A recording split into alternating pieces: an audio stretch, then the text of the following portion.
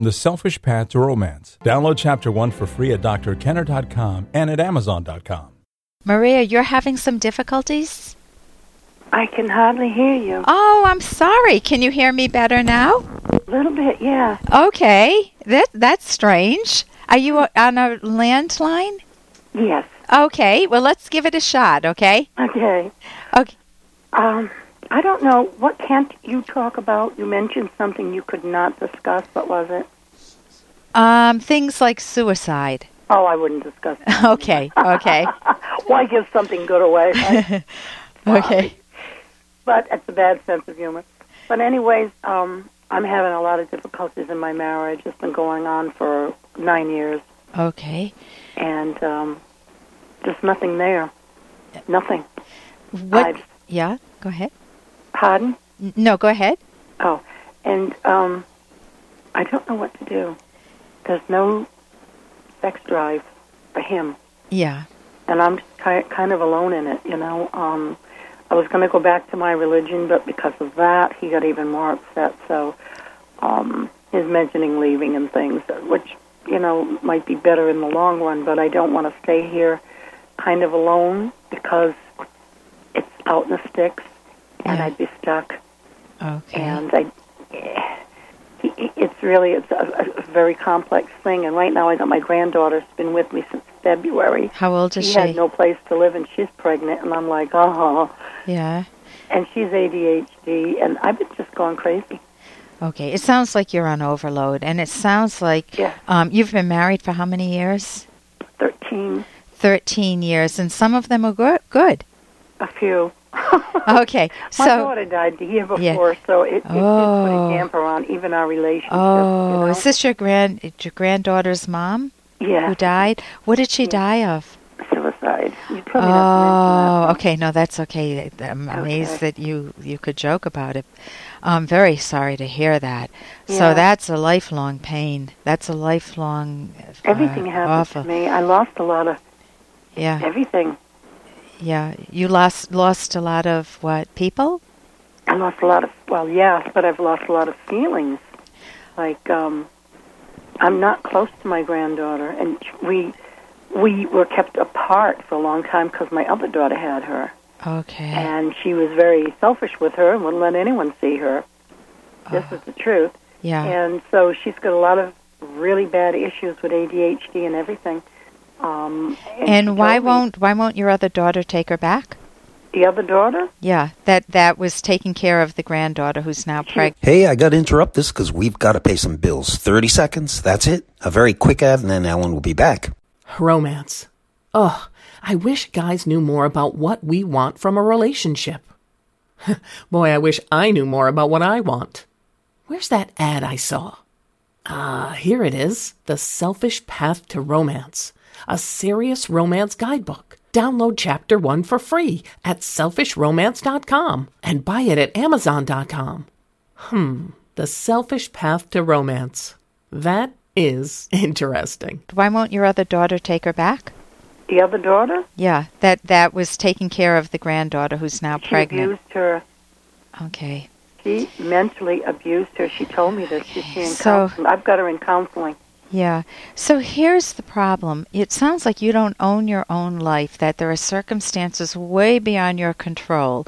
For example, your daughter's suicide, having the responsibility of a granddaughter whom you didn't bond with early on, who was abused by the other daughter, and now she's pregnant.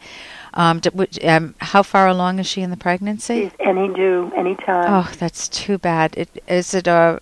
She obviously doesn't have a hubby around that's going to support her. So why she went through with a pregnancy in a civilized era, I don't know, but that's her choice. Kept her captive. There's a long story with it. Okay. So there's a lot going on. The piece that I'm hearing from you, though, you can correct me if I'm wrong, is that you want to feel happy. You want to feel your emotions coming back to you.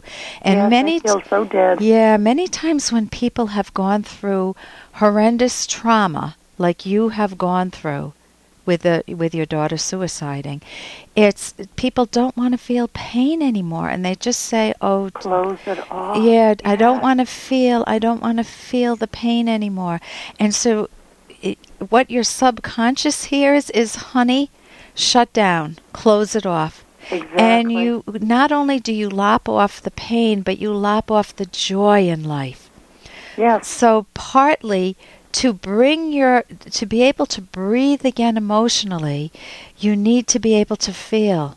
And to be able to feel, feelings don't just come in the positive. When you allow yourself to respond to things in the world, both positive and negative, you get both. You get positive and negative. And if you can let a little bit of the negative back in, and I don't mean just to dwell on negatives, but not be so afraid of them, not let them terrorize you, then you can begin to enjoy your life. And I would recommend, number one, starting slowly.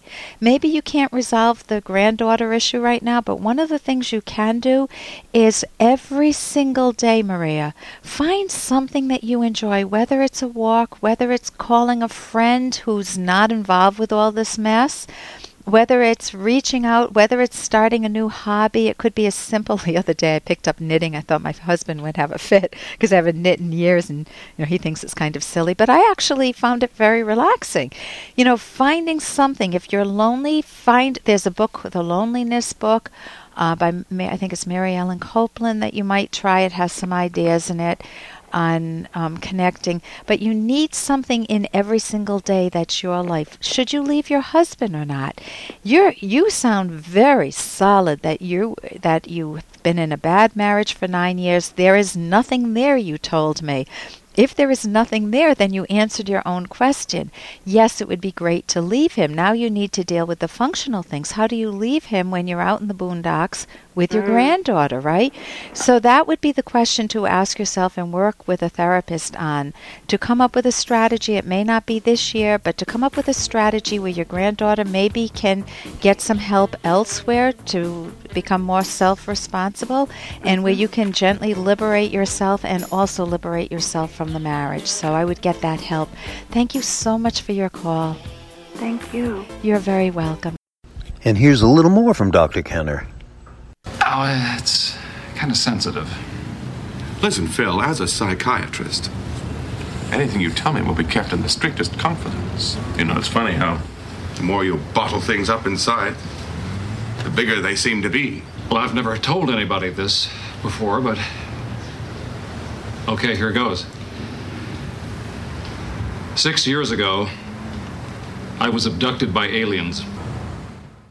And that's from Fraser. And you can keep stuff bottled up inside, and it's absolutely true that if you find someone whom you can trust, whether it's a therapist or maybe a good friend or maybe your spouse, and you start to unbottle what you've kept inside for so long, assuming you don't burden the person you're unbottling with, it can feel such a relief. It can feel like, oh my God, I thought this was a huge deal.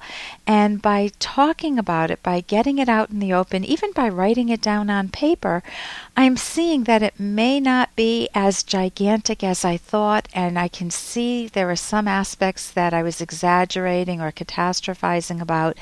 And maybe I can make sense of my life, or maybe I'm seeing other paths I can take, other choices I can make with friendships or whatnot. However, there's one caveat. If what you unbottle is that you've been abducted by aliens, you definitely need help, because there ain't no aliens. There are no aliens, and the problem with that is you've lost contact with reality, and you don't want a therapist who goes along with you, obviously. You want a therapist who has their feet grounded in the facts, in reality, and will help you go from a state where you may be either evading, pushing stuff out of awareness, or making stuff up, believing in fortune tellers and whatnot, astrology, stuff that is bogus. And you need to get reality-based. You don't want to use irrational methods to try to enjoy your life, because you can never get to genuine happiness through irrationality or mysticism. For more Dr. Kenner podcast, go to drkenner.com and please listen to this ad. Here's an excerpt from The Selfish Path to Romance, the Serious Romance Guidebook by clinical psychologist Dr. Ellen Kenner and co-author Dr. Edwin Locke, who's world famous for his theories in goal setting. Sharing information and problems, including fears, is another important part of communication. Honey, I worry sometimes that my business will fail and I'll leave you and the kids with nothing. This underscores a key issue that comes up in many marriages: finances. In the past, men typically took charge of finances and didn't want their wives to worry about them, leaving their wives in the financial dark.